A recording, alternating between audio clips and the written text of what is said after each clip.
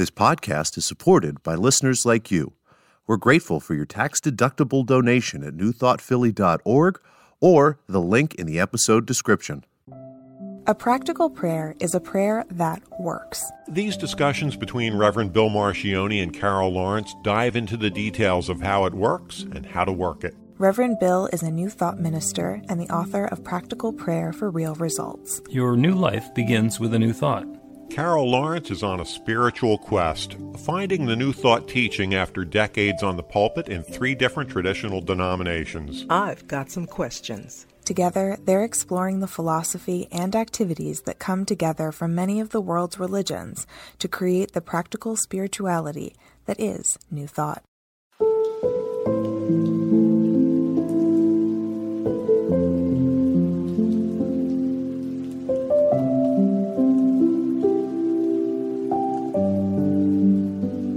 Welcome to the Practical Prayer Podcast. I'm Carol, here with Reverend Dr. Bill Marcioni. I always try to figure out whether you're on this side or this side.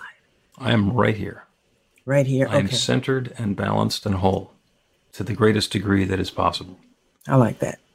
Today you have a topic, or perhaps it's a pair of topics, Yes. that has occurred to you to discuss, which is Heaven and hell. heaven and hell. And that seems like it's something that's important because there are those traditions that tell us that if we don't do things properly, we will go to one. And if we do things in orderly fashion, we will go to the other. And it has meaning. Mm-hmm. Yeah, these topics, these two are particularly interesting and bothersome to me. As a pastor of 30 plus years, those two subjects are always front and center and have a whole lot of stuff attached to them. And I mean this with the utmost respect as we go through this conversation. I really do.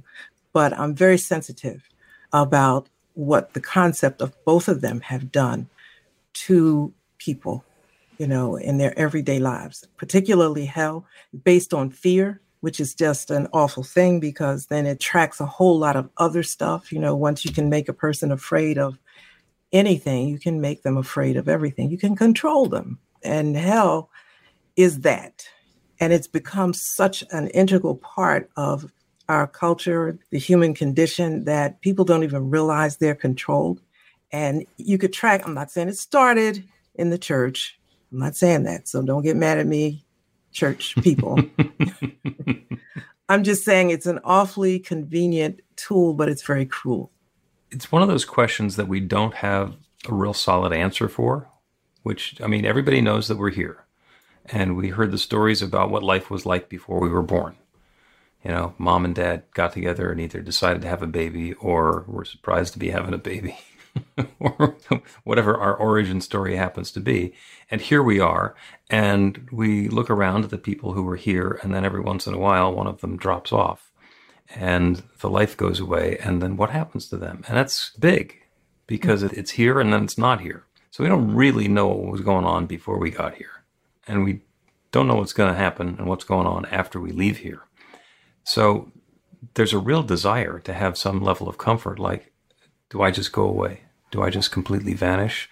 Or does the essence of me stick around? Or do I just, like walking onto a different set of a TV show? You know, I go through the door and now I'm doing something different. And we don't know. And I think that's probably an intentional part of the mystery of humanity, is that we don't know. And so we get to find out. And I'll have my story about the roller coaster probably a little bit later on. Heaven and hell is if you follow the rules and behave yourself and do whatever is prescribed, you get to go to heaven, which is the good place. Mm-hmm. And if not, you get to go to hell, which is the bad place.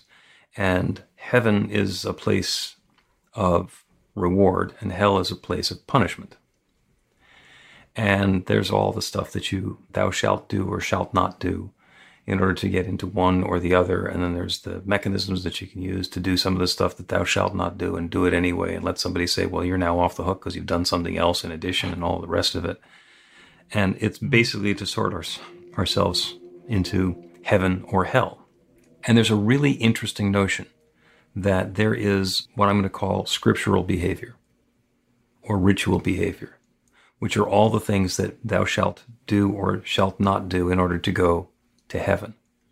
And it's really clear guidelines.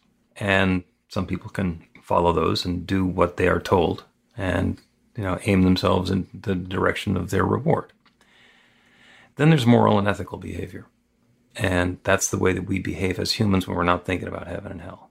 Am I going to be kind to people? Am I going to be generous with the resources that I have available?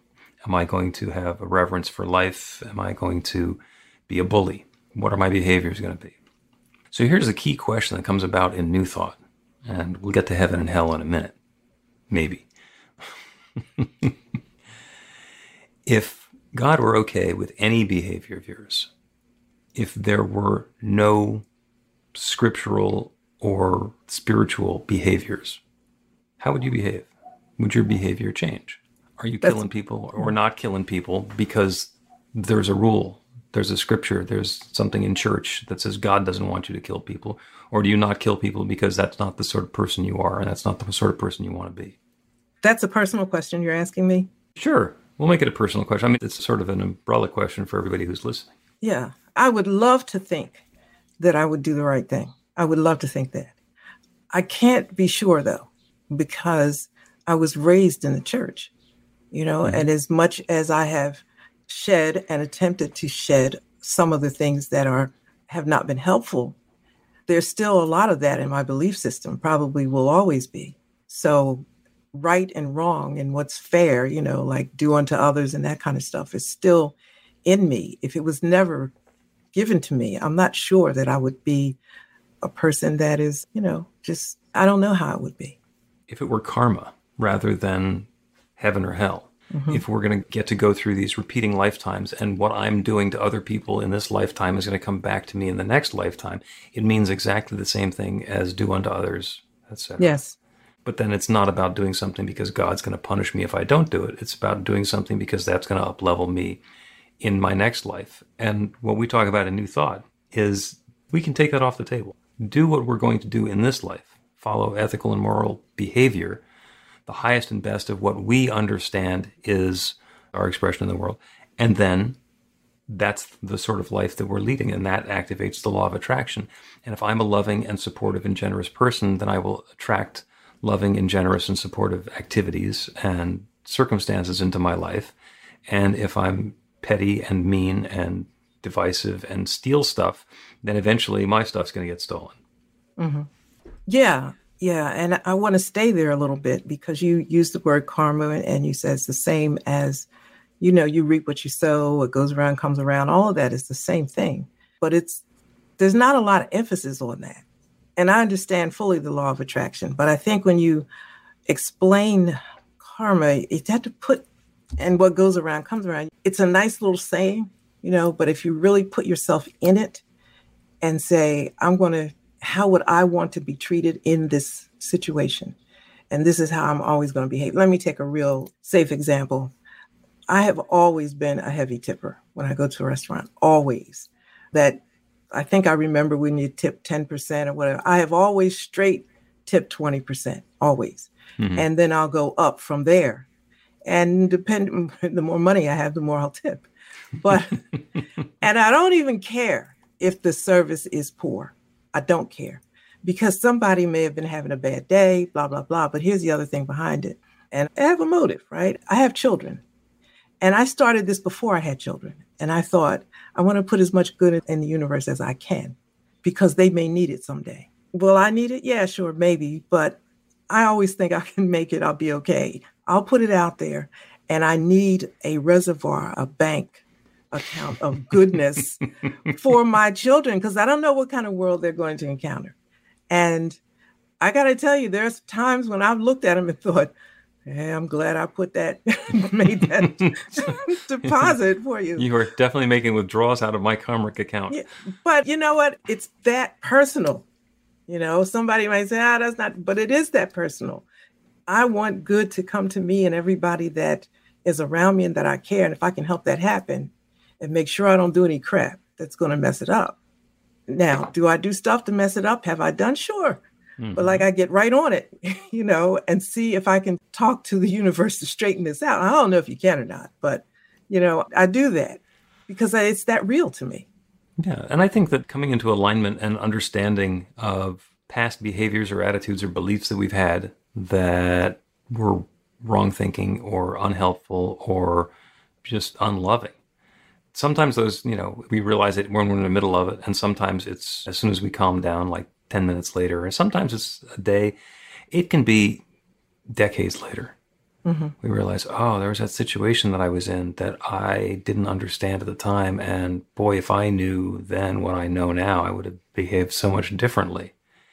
And when we come to that realization, that's where the change happens. That's where we're able to let go of that and allow that energy to go away and allow something new to start operating, and that's activating the law of attraction for us. A huge piece of that is forgiveness. When somebody else did something that really hurt or bothered us and we're still triggered by it, when we let it go, that's forgiveness. We're not condoning the behavior, we're just letting go of the charge that we have with it. Mm-hmm. And when we realize that we did something, or we said something, or there was something that we caused in the past that was a problem, the forgiveness is for ourselves. I was doing the best that I could at the time, and it was woefully inadequate, and I'm going to let myself off the hook. Mm-hmm. Which energetically for it. Yeah. That's a whole nother lesson right there, or another talk or another webinar on forgiving oneself, not just others. That's just really huge. But that, to me, this whole conversation takes hell and heaven out of the equation, really, because I don't need you to scare me about what's going to happen in my life after I leave here. We're not talking about that right now, but I got my idea of how it goes. You said in the beginning, well, we don't know. I'm thinking, you don't know, but I know. But key on that. But I don't need the fear of hell to make me do what is right by you and by me and anybody, what I think is right. And if it's not, I think sometimes I'm not real sure about this, but I'll do it and see what happens. And I think out of a sense of doing things right for the highest good, doesn't mean it always works, but I think intention has a little sway in this matter too. Yes or no? Mm-hmm. Yeah, I completely think so. And it's not the activities that we're involved in.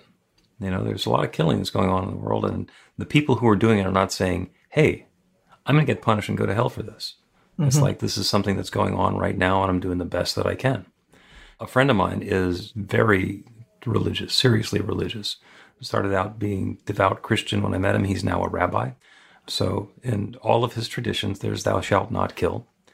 And he was a sniper in the Marines in active duty, and he's done that on numerous occasions. You got to reconcile that. Does that mean he's going to hell? It says right there, into like the commandment, thou shalt not kill. But that was the job. That was what was going on. And it also says that thing about adultery, and same guy, involved in that one as well. Is he going to hell? I don't know. He certainly has spent some time in hell on earth, not necessarily dealing with those things, but dealing with the aspects of his life that were possibly brought on by those. Some of them definitely brought on by those. Well, that's exactly right, what you said when you talked about the commandments. I was running through them in my head, and I'm thinking, okay, so it didn't really say if you do this, you're going to hell. It's like what the addendum that was attached to it. And so if you take I had to start with taking hell and heaven out of it altogether. And now what does it say? And it leaves the onus on me to decide what is right for me and everybody concerned. And how is this going to play out when it boomerangs back? Mm-hmm. And that's, I think if you stand in those shoes and think about that, it determines how you will behave. It will determine your decisions. Soldiers go to war. They have a choice? They're commanders and all of that. They have to do what is passed down to them. And that's part of what scripture teaches too. You honor those people that have charge over you and all of that. But in the midnight hour, if you take away the threat, what does your heart say? What's your God voice saying to you? You don't kill somebody or you don't commit adultery because you're going to hell. You don't do it because it's going to hurt. It's going to hurt somebody else. It's going to hurt you. It's going to hurt a whole host of people all around you. That'll help you make a decision, I think. Yeah. Well, I mean, we find examples all over Scripture about people doing things that aren't in the commandments and that being a good thing rather than a bad thing. There's that Exodus story as Moses is taking the tribe, through the Red Sea, and it parts and they make their way to the promised land. And then the army that's following them, the sea closes in on them. I got to figure that was a pretty significant thou shalt not kill event going on. And then and there's Moses with his accomplice God doing it. And it was a yay team. But how do you reconcile those things? I think what it comes down to for heaven and hell is they let us use one of our favorite things when we have an external God. When we think God is outside of us, we think that heaven and hell are arbitrary alternatives and God is going to send us to the one where God thinks that we belong. And the key that keeps coming down to is blame. Mm-hmm. If we have heaven and hell, and we have God out there making decisions, then we can blame somebody other than ourselves for the silly mess that we got into. And oh, by the way, even if it was something that I knew I shouldn't do, and I did it anyway, well, that was the devil tempting me. We get to blame it on the devil. And so now it's somebody else's fault, somebody else's problem, and I don't have to worry about my moral or ethical behavior as long as I have blame. Well, that brings me to where I always start. I read this. I know this is your fault. You made me think about this book. Yeah. As a Man Thinketh, James Allen. Mm-hmm. I think that is an incredible book. It's only 24 pages.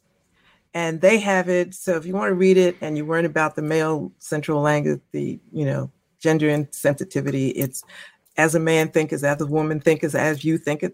They've fixed the title, but the book is the same.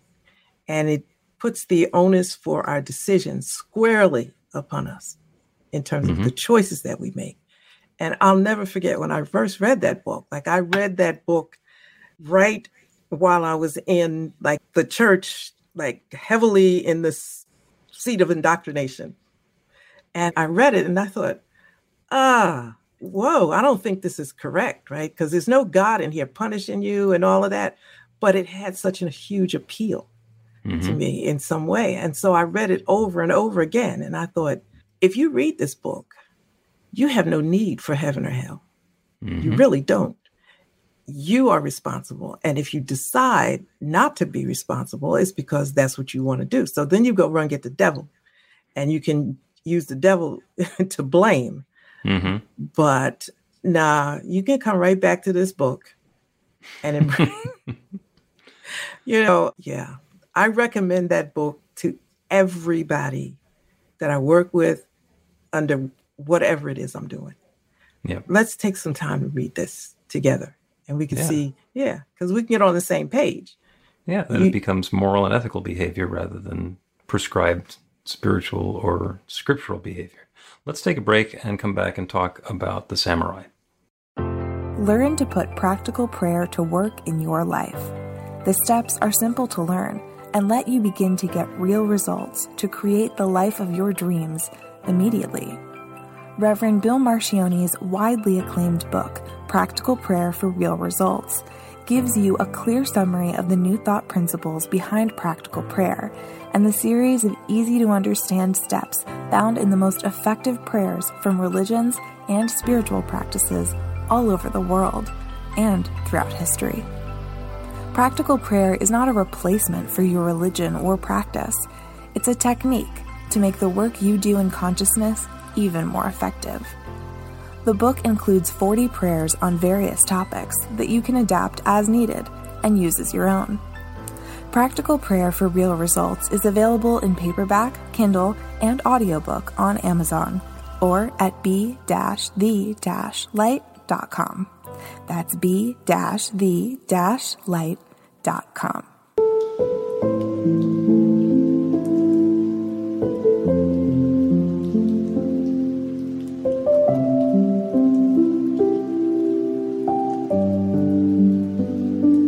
Welcome back to the Practical Prayer Podcast. I'm Carol, here with Reverend Dr. Bill Marcione. We've been talking about heaven and hell.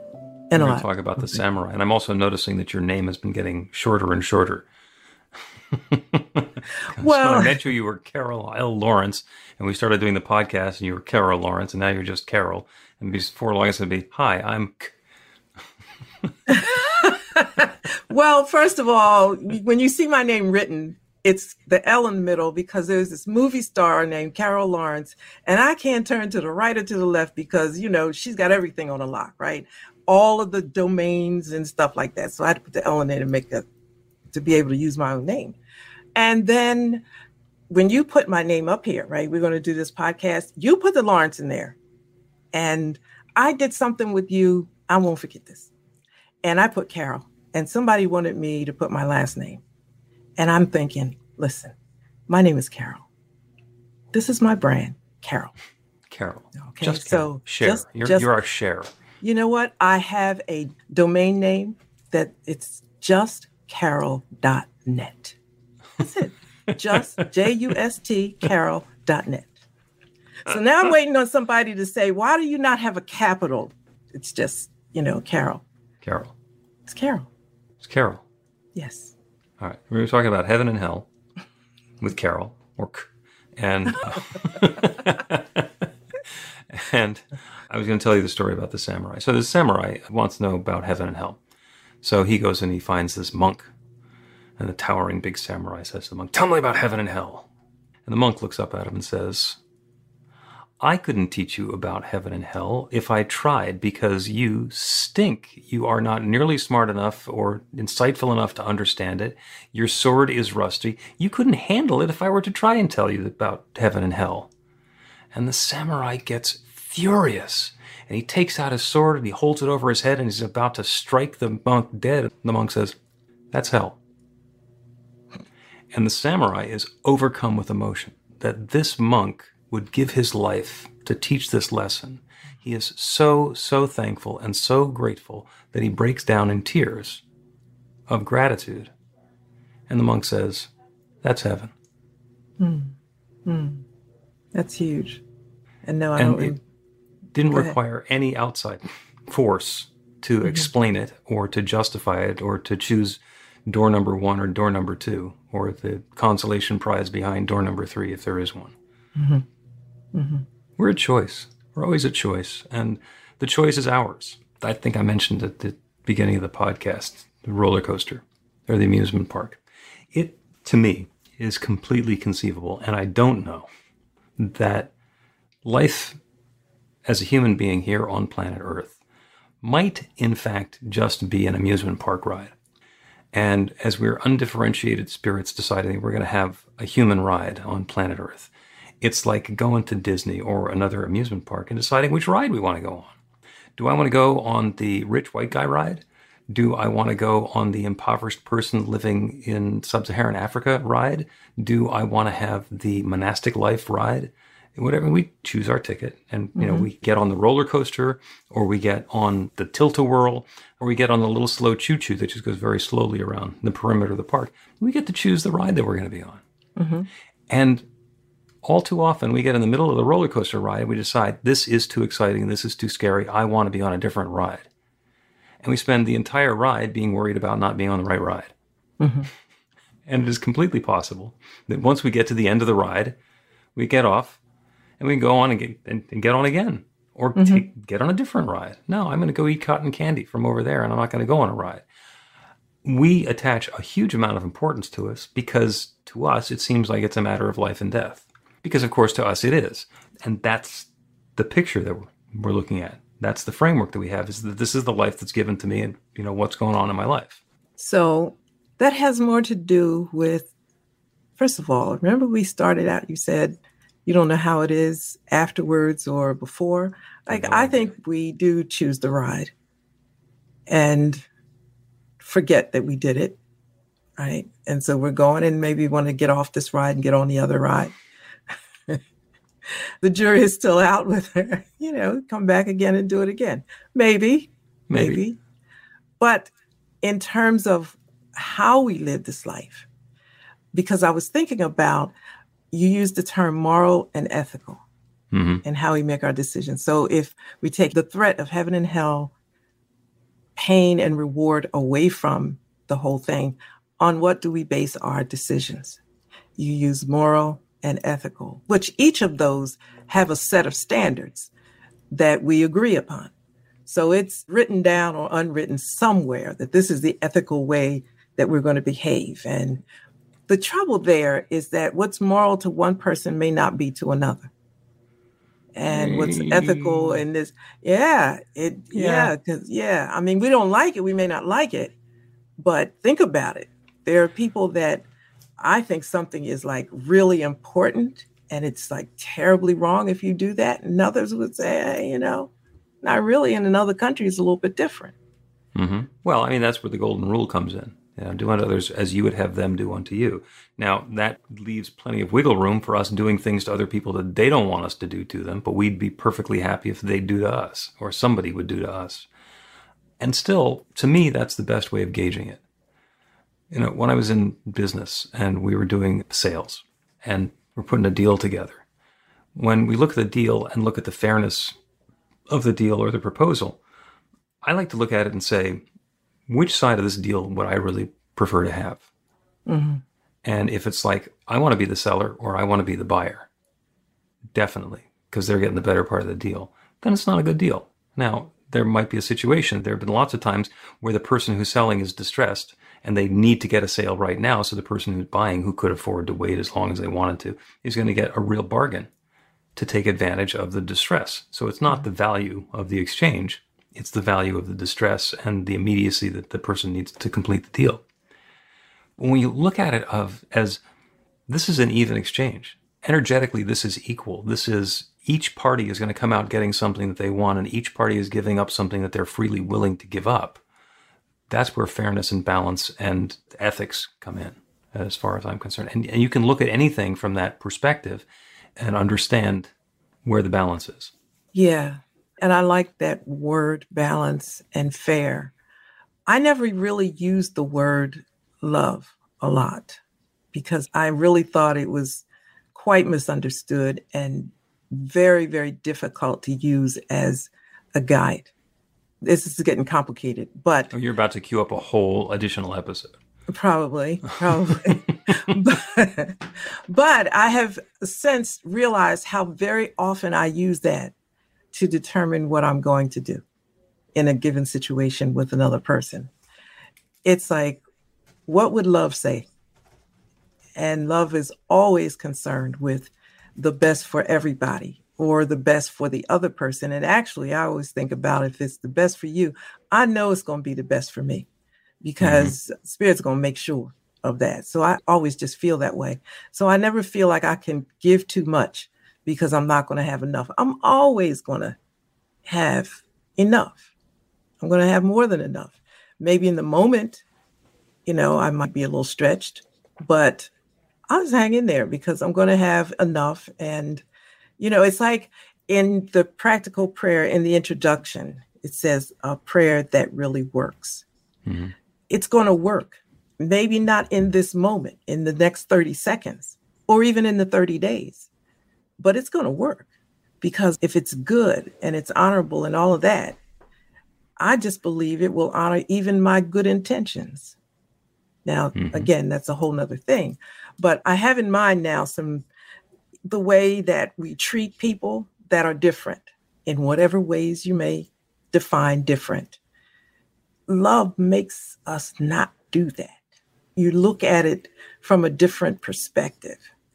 So if you've never been hurt, then maybe it doesn't hit you. But if you think that your interaction with somebody else is going to make them feel the pain that you once knew about something else, it changes. It gives you a different choice. Maybe I will do this or that. Yeah. So I'm not going to go down that road. But like I said, taking heaven and hell out of it is cool with me because I'll just say, what will love do in this situation? And I know it sounds corny and fluffy and all of that, but it really isn't. It's very foundational. It absolutely is. And we get to save our definition of love for another episode and the other one that you're queuing up now. Let's take a break and come back and do a practical prayer about what would love do. Get inspiration in an instant. God calls are the gentle and uplifting moment of truth to help you remember that the bright light of God's love is shining right now as you. It's your God Call with Reverend Bill. Start your 2-week free trial today, and you'll get a phone call 4 times a week from Reverend Bill with an uplifting half-minute message filled with insight, wisdom, story, and fun. Let your light shine. You can answer the call to listen to it live or let it go to voicemail so you can hear it later. After the free trial, your subscription is just $5.95 a month. The details are at godcall.org. God calls are disruptive, intentionally. Whenever you write something, put on a gold star. They take you away from your routine to remind you about the truth of who you really are. They come at random times between 8:15 a.m. and 6 p.m., so you won't be expecting them. And somehow, the message is exactly what you need to hear at the time. Magic is loose in the world. It's a moment of motivation in the middle of your day. Find out more and start your 2-week free trial now.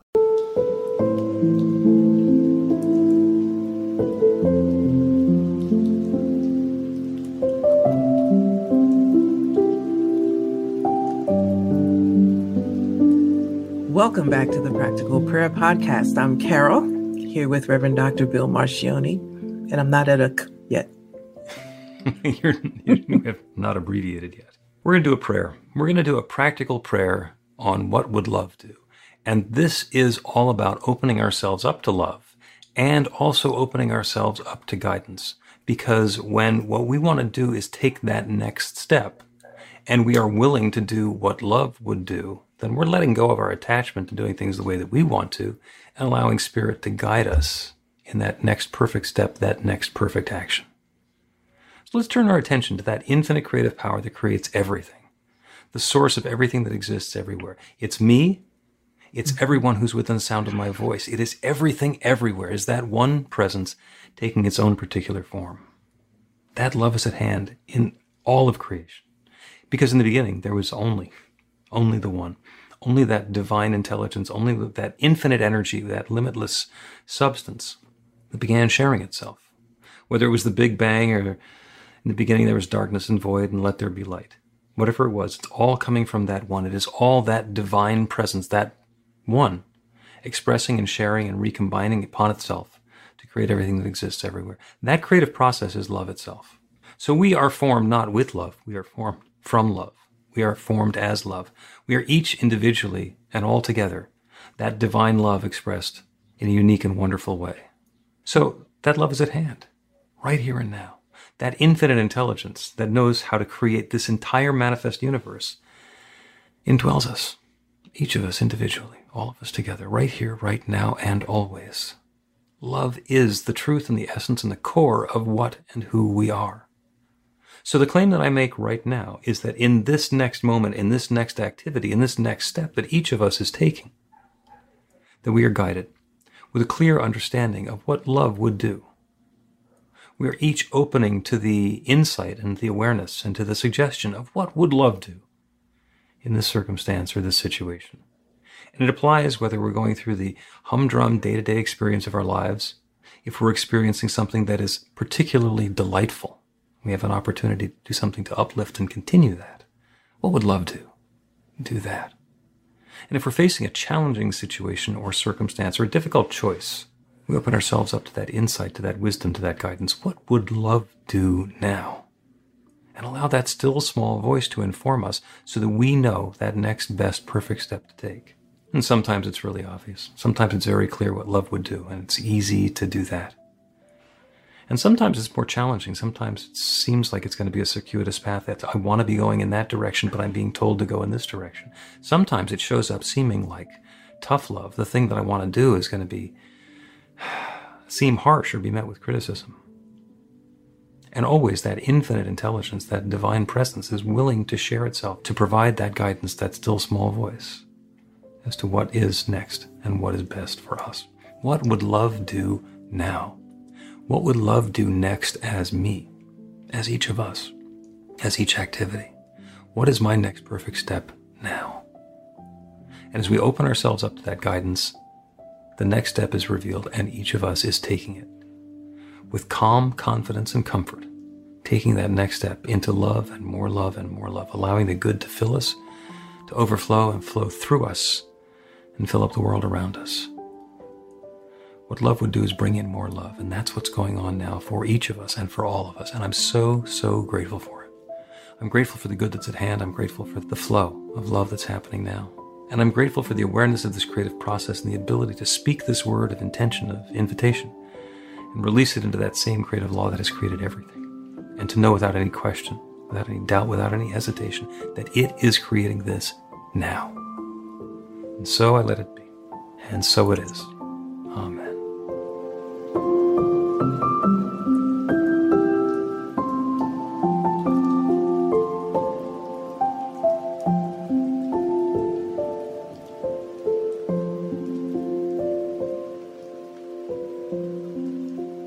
The Practical Prayer Podcast with Reverend Bill Marcioni and Carol Lawrence is a production of BeTheLight.com. be-the-light.com, where you can find more information about practical prayer for real results. Our theme is by Music of Wisdom. You can learn about the spiritual community of New Thought Philadelphia with daily guided meditations, Weekly celebrations of spirit, and Reverend Bill's classes in practical spirituality at newthoughtphilly.org.